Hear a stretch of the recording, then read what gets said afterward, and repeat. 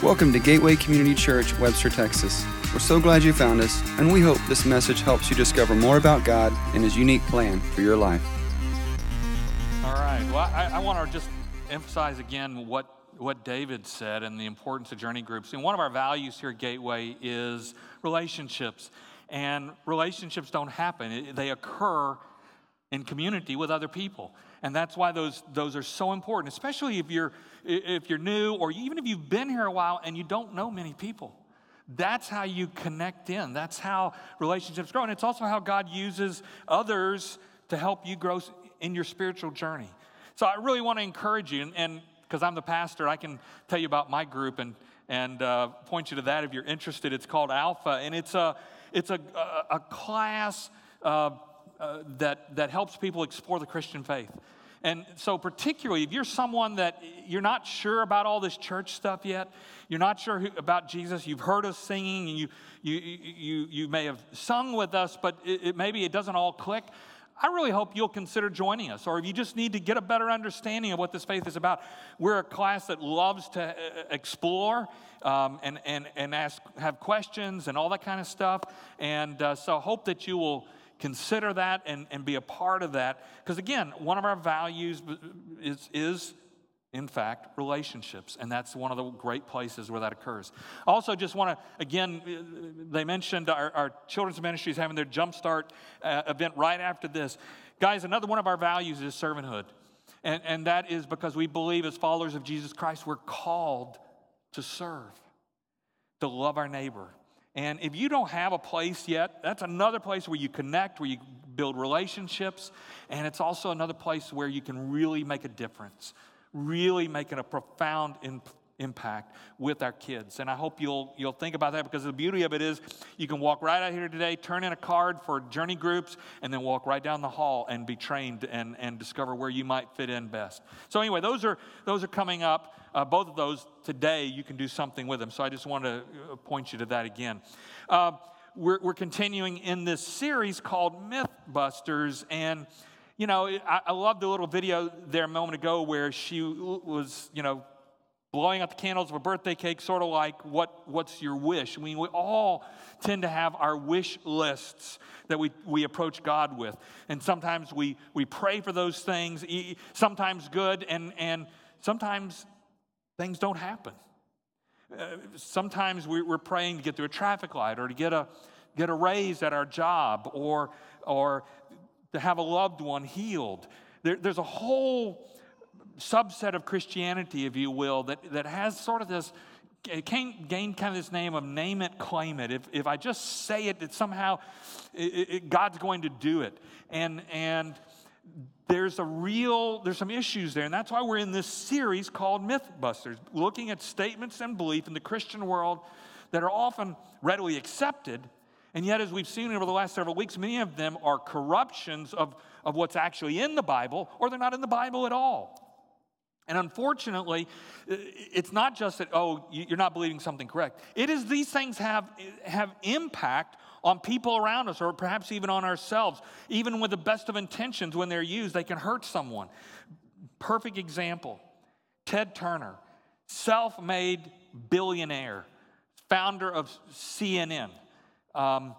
Raised in a Christian family, even considered himself becoming a missionary.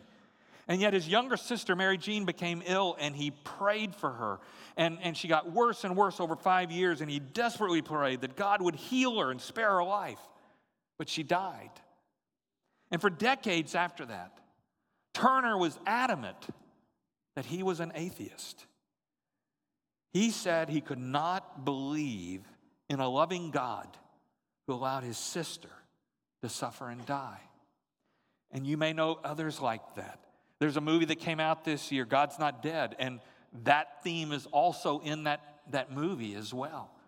It happens more than we know, because sometimes the understanding of what God is trying to teach us is not completely clear. I'll give you an example. Read about Holly's brother Seth in this tragic automobile accident, left him severely disabled, pretty much helpless, almost no ability to communicate. And yet a Christian visiting them in the hospital said to them, if you just had enough faith, your son would be healed.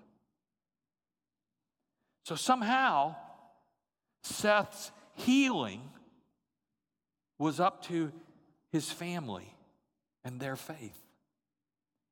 I want to tell y'all something. The devil loves to help us feel inadequate, to help us feel condemned, that we're don't have enough faith, that we're not worthy for God to love us or to forgive us. I mean, he loves to plant those seeds in our minds and sometimes accidentally in the words of others, but those are lies. Jesus said in John 3:16, a verse so many of us know so well, for God so loved the world that he gave his one and only Son, that whoever believes in him shall not perish, but have eternal life. But the next verse is almost as important, because he says, for God did not send his Son into the world to condemn the world, but to save the world through him. In other words, condemnation is not what God wants to do to anyone, but the devil does. He loves for us to feel that way. God sent his Son to save the world, to save you, to save me, to save those who aren't in a church everywhere. It's his goal, it's desire to save them, to draw them to him and help them enter into faith in him and bring them into his kingdom. But the reality is his kingdom has not come in full. We see the effects of it, of love and salvation beginning here and now. We see miraculous things happen. We see incredible things going on.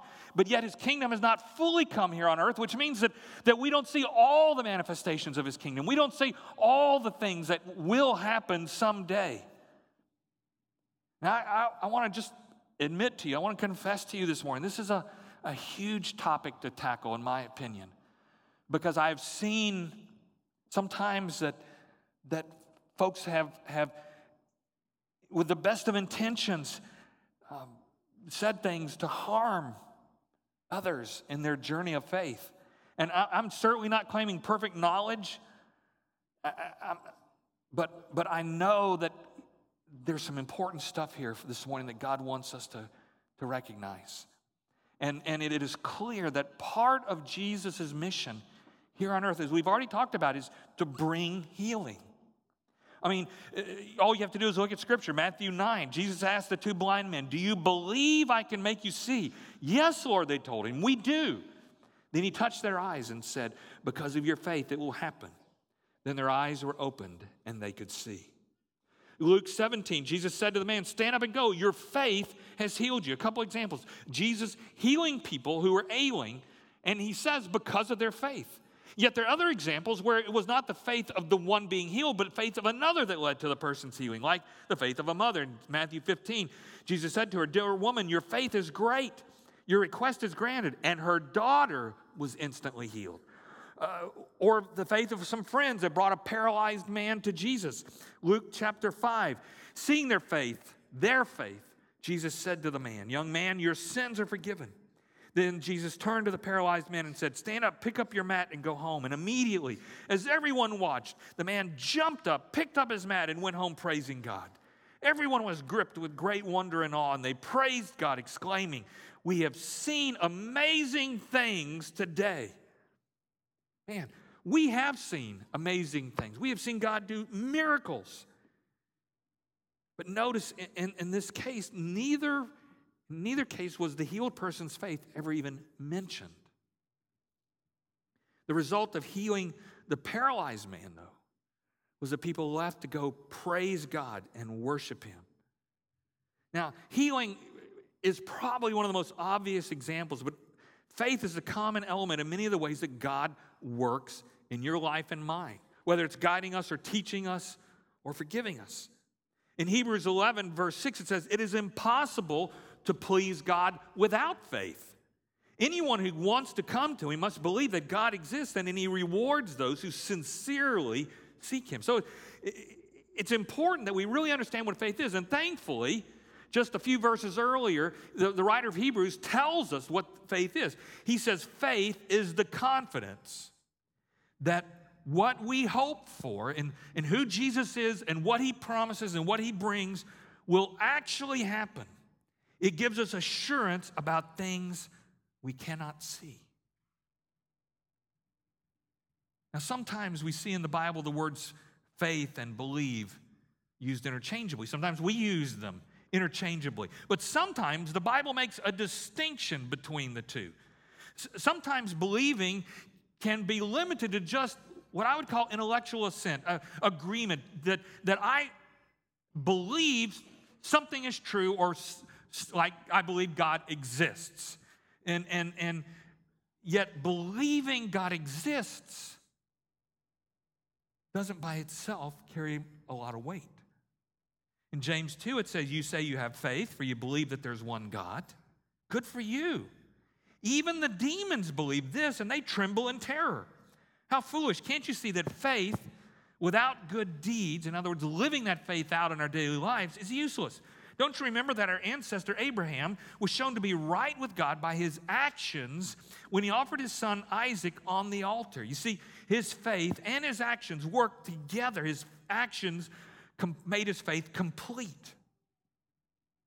Abraham trusted God. And because he didn't just believe he existed, but he trusted him, that when he perceived what God was calling him to do, he acted on that trust, on that faith. And we read about that in Genesis. And therefore, the Bible says that Abraham was credited as being right with God, in a right relationship with him, even though he was a sinner, like all the rest of us. In the book of James, he's showing us that in this case, believing can be simply intellectually saying, I know something exists. I know something is there. I believe God exists. And that's a wonderful statement. But that statement in and of itself may not mean any personal commitment or trust. Just because I believe in existence doesn't mean I trust Him. Hebrews says faith is believing or trusting God, that we really do have hope. There is a future, there is a kingdom, and we can be saved, and we can have eternal life with Him in Jesus Christ, even though that hope is not yet fully a fact in any of our lives today. We are saved, but we're still here, living out our lives. We still sometimes make mistakes. We still sin at times. We're still drawn to things that aren't good or healthy for us, because our salvation is not going to be complete with all of its benefits until we meet Jesus face to face, either because He returns or we die and go to Him. And James says this kind of faith is shown by our actions, by how we live. Whether we don't just say it, we don't just agree with it, but we trust God to the extent that we live our lives as if what He says is true, that we believe it and we act on it. I want to suggest to you, there are a lot of people in this world who claim to be Christians who do not act on faith. And that's the essence of what God is saying here, is the critical issue. That could mean believing God really does love me. I think that's one of the great challenges of our world today, is to believe that God honestly loves me the way I am. I don't have to fix myself up. I don't have to get my act together first. I don't have to do some things. He loves me in the midst of all my mess. And He forgives me, even though I don't deserve it. It could mean that He has a plan for my life, that there really are things that I do that have ultimate significance, that if I go and serve, for instance, with children, that it makes a difference. Even if I feel like sometimes I'm just there, that even my presence, God can use that to speak into the lives of those children. Or that I'm blessed when I give my time or my resources. All kinds of things that it means. But here's the thing we need to see this morning. Faith is not synonymous with physical healing this life, or for that matter, getting God to do something for us, something we want, something that we think ought to be something God would do. And Paul's a perfect example, the Apostle Paul. We know God used the Apostle Paul to heal individuals. And in fact, even Paul experienced healing. At the end of the book of Acts, we find that he's been shipwrecked. He's on an island. He's helping some of these folks find some driftwood to burn, to create a fire. And in doing so, it says a viper or a poisonous snake latched onto his hand. And they had to actually pull it off of his hand. And yet, there were no ill effects. He was healed instantly. I'm sure that the love of Christ in Paul led him to want to heal everyone he encountered. I mean, illness and disease is not God's perfect will for his creation. And certainly Paul would have felt that for those who were in mission with him. And yet he writes to Timothy in 2 Timothy chapter 4, he says, I left Trophimus sick at Miletus. And in 2 Corinthians, Paul talks about a thorn in the flesh that he received from Satan to torment him and keep him from being proud. And if any person, if any human being had faith, it was Paul. But his faith did not lead to his healing in this situation, even though he had been healed from a snake bite. In 2 Corinthians 12, he says, 3 different times I begged the Lord to take the thorn in my flesh away. Each time he said, my grace is all you need. My power works best in weakness. So now I am glad to boast about my weaknesses so that the power of Christ can work through me. But even Jesus, God's own son, who did have perfect faith, didn't get everything he desired. On the night in which he was betrayed, after leaving the Last Supper and going with his friends to the Mount of Olives to pray, it says Jesus went on a little further and bowed with his face to the ground, praying, my Father, if it is possible, let this cup of suffering be taken away from me. In other words, I would rather personally not have to go through this. Yet, I want your will to be done, not mine. And we know that not 12 hours later, he was hanging on the cross. He did not fight it. He did not shirk from it because he understood it was what God was calling him to do. And in faith, he lived out the life he was given because he loved God and he trusted God's plan, God's will, even more than his own desires. Folks, faith simply is trust. Think of it that way. And not some kind of power you and I wield with its effectiveness determined by how much faith we have, as if like it's up to me. It's how much faith I have is what we sometimes think. But what that does is that turns faith into a work, into an effort of ours versus simply trusting God. The Bible shows us that even having a little real faith is enough. Let me give you the occasion. Jesus had taken Peter, James, and John, 3 of the 12 disciples, up with him onto this mountaintop. And while there, it says he was transfigured. We call it the transfiguration. His countenance started to glow, and suddenly Moses and Elijah were there with him, and Jesus was talking to them. And the other 3 disciples, Peter, James, and John, they're staring there. They're looking at this. They're in awe. I mean, this is one of the most amazing things they've ever seen. And then they hear a voice from heaven telling them that this is his son, Jesus, and that they're to listen to him. And they don't know what to make of all of this. It's an incredible experience. A little while later, they're coming down from the mountain, coming off that mountaintop experience, as we sometimes talk about. And as they come back down, they're confronted by the disciples coming up to them who had tried to heal a man's son who had seizures but couldn't.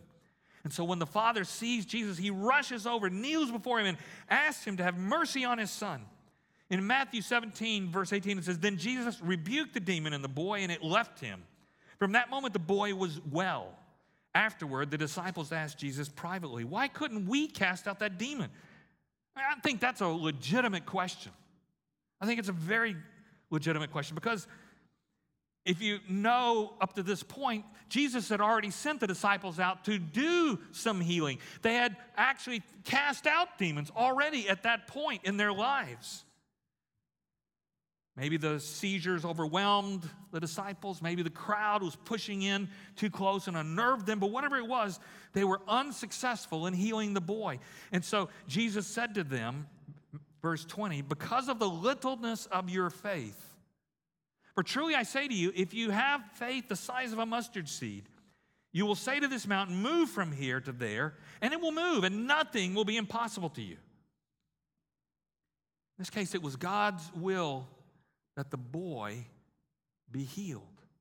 And through Jesus, he was healed. But he wasn't healed through the prayers of the disciples. And Jesus spoke of the littleness of their faith. And the sense here in the original Greek language is not the quantity of their faith, like how much or how little, but the quality of their faith. In this case, the disciples appear to have treated the authority given to them more as magic, as a bestowed power that operated at their beck and call as they wanted to be used. It was shoddy faith versus simply being little faith. For Jesus tells them even small amounts of genuine faith. Faith in God, not in their abilities, not in their desires. Faith in God is sufficient. And he used the example of a mustard seed's worth of faith.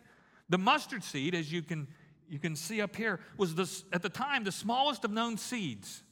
Typically only 1 or 2 millimeters in diameter. And yet when planted within a growing season, less than a year, this herb would grow to a height sometimes as much as 10 or 15 feet, branches strong enough that birds could sit in it. From something so tiny, something so large could grow so quickly. And Jesus says from that presence of small but genuine faith, the disciples could move mountains. Now, when he talks of moving mountains, he was using a colloquialism or a common expression of that time. A great teacher back then who could really make Scripture clear and resolve any difficulties was typically known as an uprooter or a pulverizer of mountains. Scholar William Barclay said to tear up, to uproot, to pulverize mountains were all regular phrases for removing difficulties. Jesus never meant this to be taken physically and literally. Now, I'm not saying he couldn't physically, literally do that.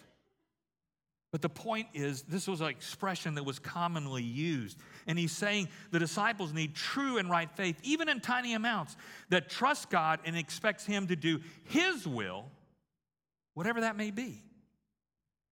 And that element was always a key element in everything Jesus did and taught. John chapter 5, Jesus explained, I tell you the truth, the Son of Man can do nothing by himself. He does only what he sees the Father doing. Whatever the Father does, the Son also does. Jesus, in other words, says, I only do my heavenly Father's will. Not what I desire, not what others desire, not what others want. And Jesus laid the same charge upon us. He said in John 15, you did not choose me, but I chose you and appointed you to go and bear fruit, fruit that will last. And the Father will give you whatever you ask in my name. Now, several important things here to notice of what Jesus said. First, Jesus appointed them, and he appoints disciples today as well to bear fruit, which is another way of saying he appointed them, he appoints us to step out in faith and do good works for the sake of those around us, to love our neighbors, to love our world, to be of use and of service to the kingdom and to the community versus something that is just self-serving. Next, it is God the Father that gives the fruit, that is, that brings value to it. It's not just of their own doing. There's something God is doing in the midst of that and through their submitting to him. And it's fruit that lasts. Jesus says, or eternal fruit. In other words, fruit that impacts a person's journey to heaven. See, when you or I serve the kingdom in some fashion, whether it's within the walls of the church or in mission beyond the walls of the church, if we are doing it in the name of Jesus, if we're seeking to do His will, then God is working through that. And a lot of times, there are miraculous things that happen and people's lives change in ways we couldn't have anticipated. Why? Because it's not just what I'm doing. It's what God is doing through me or beyond me. And finally, the Father gives fruit only in Jesus' name. In other words, fruit that aligns with the life and will of Jesus, which means, as we've already said, the will of our Heavenly Father. And when you see that expression, in His name, or when we pray in the name of Jesus, what we are saying is that we want to align with Jesus. If it is within the will of Jesus, which means within the will of the Father, great. But if it is not, even if it seems to us a good thing, we will defer to the Heavenly Father who knows the perfect thing. And that explains what Jesus taught His disciples then and now to pray. He said, pray like this: Father, may your kingdom come soon. May your will be done on earth as it is in heaven. Not my will, not what I think is best, even if it is good, but your will. And so when Jesus says, in reference to the faith of a mustard seed, nothing will be impossible to you, He tells us to trust God, that nothing in God's will, done for God's reasons, by God's power, in God's timing, is impossible. And if God desires to physically move a mountain, He certainly could. And if God desires in that moment to bring physical healing, He certainly can. And yet, though nothing is impossible, it's always about God's will. It's not about me or what I want or what I think is best or what appears to be best.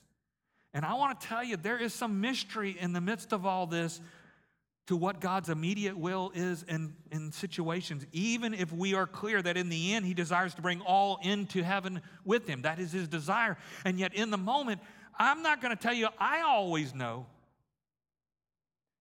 Paul prayed.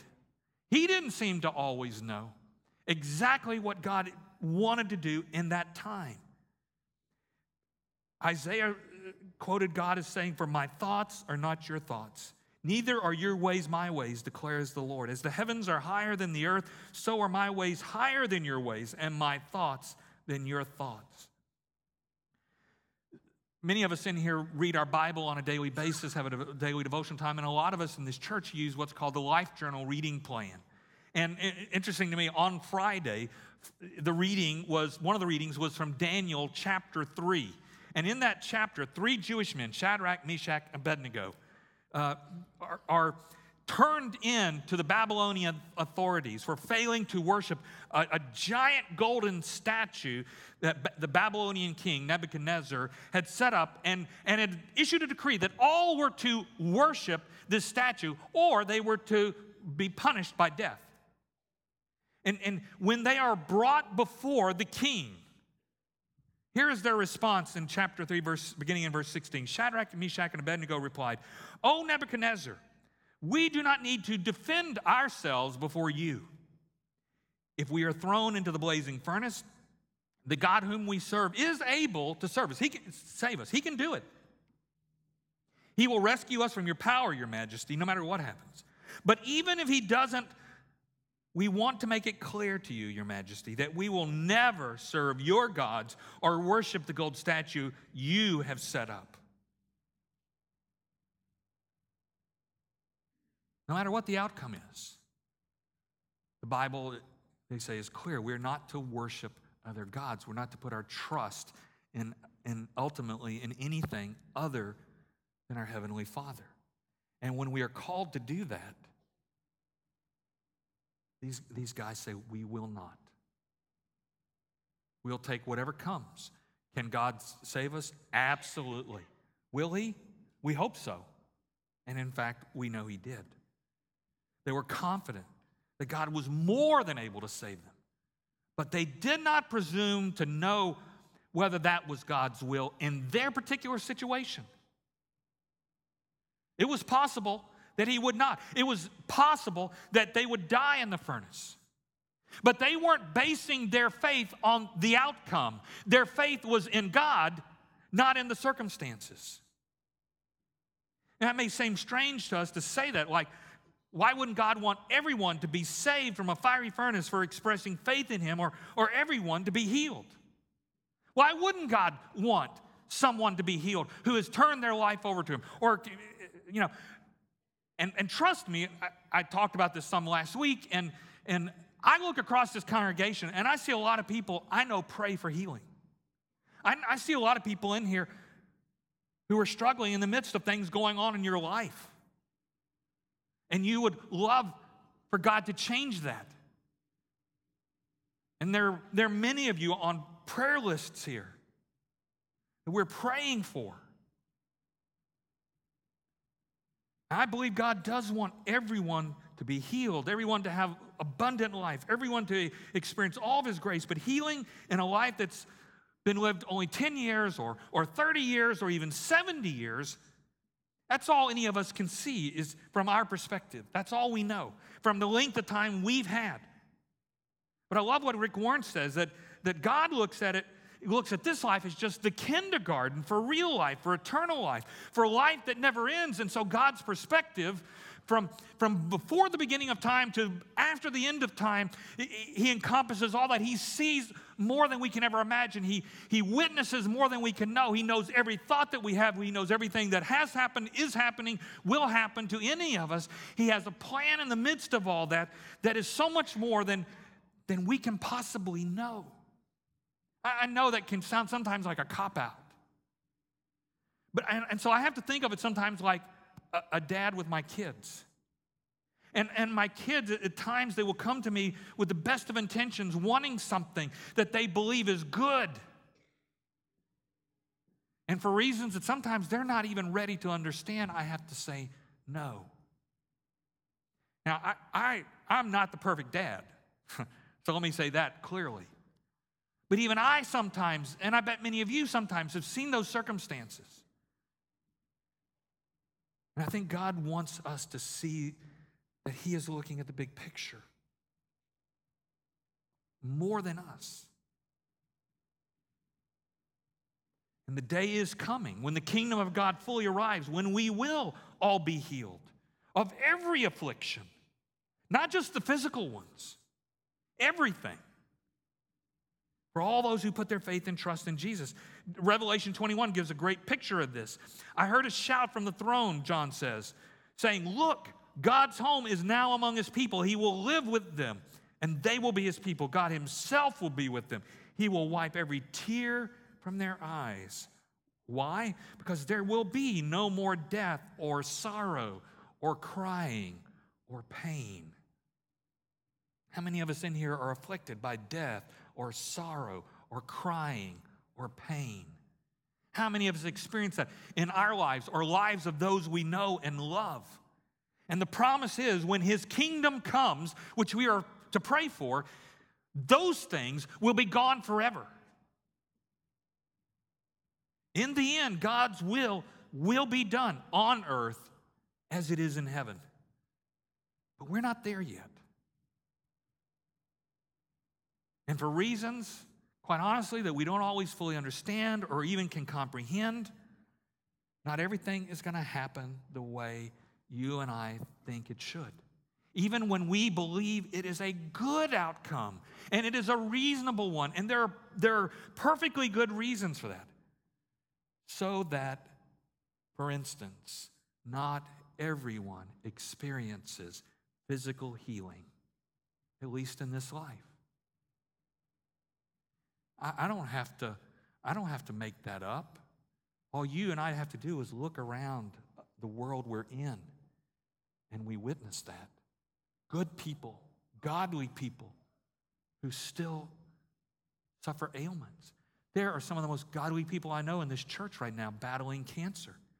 I pray every day. I don't know what God's going to do.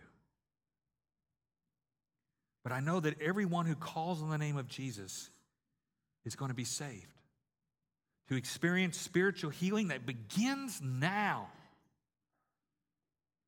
And someday, when we meet Jesus face to face, healing in every way, in every possible way that we can imagine. As Hebrews says, this is what is hoped for, but not yet seen in all its fullness. And yet when we do see those miracles, and we do, they give us a glimmer, they give us a small window into the kingdom and what it's going to be like. That we can have hope. We see evidences. We see the kingdom breaking through into this world. And that's why we want the kingdom to come. We want to see that. I want to see everyone healed. I want to see everyone saved. There is no one apart from that. And by faith, we will see that. But it is not a fact today in all of our lives in this world. Brandon Dietz, who plays guitar over here, sings, and all. We were talking earlier in the week about this, and he said something to me that really struck home. He said, committing our heart to an outcome of our desire is simply a wish. Committing our heart to the outcome of God's desire is true faith. Not my will, but thy will be done. Folks, faith is the key. And faith is not magic. Faith, in fact, does not bring about miracles. God does. And so the idea of enough faith really doesn't fit what the Bible teaches. Barbara Brown Taylor wrote, to concentrate on the strength of our own belief is to practice magic. To concentrate on the strength of God is to practice faith. This is not just semantics. This is the difference between believing our lives are in our own hands and believing they are in God's. God, not faith, works miracles. Our faith doesn't change God. It changes us. It helps us to see. If we fail to have faith, then we fail often to see what God is doing. We fail to see the miracles that are happening all around us. The miracle even of life itself. How many of us see a gorgeous sunset and we say there must be a God? Or we see a child up here dedicated and we see God's wondrous creation. And are we looking throughout our day for those miracles that are all around us? For those who have eyes to see. For those who have faith. If we have faith, we let God into our lives and we start seeing all the places He is working, and it becomes such a wonder and such a joy to us, and we are thankful for every experience, and therefore we praise Him. We worship Him. Worship does not become something I come to once a week. Worship becomes my lifestyle. As I live daily in His presence, in His awareness, and as I observe Him working wondrous things around me. Faith is not the vehicle for God's grace that allows it to happen, but the door letting Him and His grace into my life so that I can see it and experience it. The ultimate goal of faith is to trust God in all circumstances, regardless of the outcome. To hand Him my life, to believe Him versus experiencing what I want, whether it be healing in this life or getting something I want because I think it's a great idea or whatever. It's, God, what is it that you want? And so, we either have faith, even if it's tiny and small, like a mustard seed, or we don't. The Bible shows that enough faith really isn't the issue, but the focus of our faith is. And we get confused or feel inadequate or condemned if the outcome we're seeking doesn't occur. If it's not what I want, if it's not what I'm praying for, then somehow God must be failing me or my faith is not enough. And we sometimes have missed the whole boat. So we have to decide if we're going to have faith in God, to trust him, no matter how things may turn out. And that shows itself then through our actions, because we take steps of faith, even tiny ones, doing what God wants us to do in any given setting, no matter how hard, no matter what the outcome. And this whole thing about faith is so challenging, and it requires a lot of humility. And I want to be clear. I don't have all the answers. I'm flesh and blood like you. And there are things I have prayed for that haven't happened. I think, God, these would be a pretty good idea. But I've also seen God do incredible things, miraculous things, transformative things. And it is amazing. And sometimes it's what I've prayed for, and sometimes, in fact, it's the opposite of what I have prayed for. I do not understand everything God does or does not do. But I have faith in him that he will do what is right, that he loves you, he loves me. In fact, there is no one he does not love. And so my faith is in God, revealed through Jesus Christ, and I will trust him. I will choose to trust him, regardless of the outcome. I want to live as Shadrach, Meshach, and Abednego lived, to simply leave the outcomes to God. Because I have chosen to believe. I have chosen to act on the belief that what God wants for me, for others, for this world, is going to always be best. And that his timing is always perfect in his incredible transcendent view of all of life, all of creation, for all of eternity. And so here at Gateway, we pray for the sick because James tells us to pray for the sick. And so our prayer team will be down here in just a moment to pray for you if you'd like. And yes, we have seen miraculous things occur. Sometimes people have been healed. Sometimes they've been other kinds of miracles that they would tell you were even greater miracles than they had imagined. We pray because it's that important. And yet we're not going to play a blame game or say someone doesn't have enough faith when physical healing or any other outcome we think it should be doesn't come to pass. Ultimately, we are praying that God's will be done on earth as it is in heaven. And we'll leave the means and the power and the timing and the glory to him. Let us pray. Oh, Heavenly Father,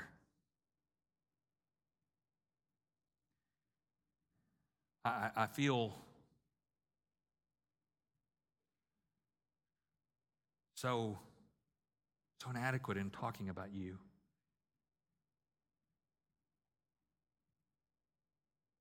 You are incredible. And I know in my finite mind, I only begin to grasp the smallest part of who you are and what you do. But it has been enough for me that I have chosen to place my faith in you through Jesus Christ by the power of your Holy Spirit. And many of us have done likewise. And yet, Father, our faith is small. And sometimes it's even shoddy. And I pray you would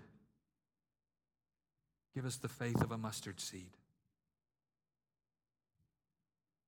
And that then we would act on that faith, whatever it is, trusting you for the outcome. We will tell you what we think. We'll share with you our hopes, our dreams, our wishes. But ultimately, by faith, we leave it in your hands. We pray this in the name of Jesus. Amen. Don't forget to join us for journey groups and Jump Start for our kids. God bless you. To learn more about us, visit www.gateway-community.org. Welcome to your journey.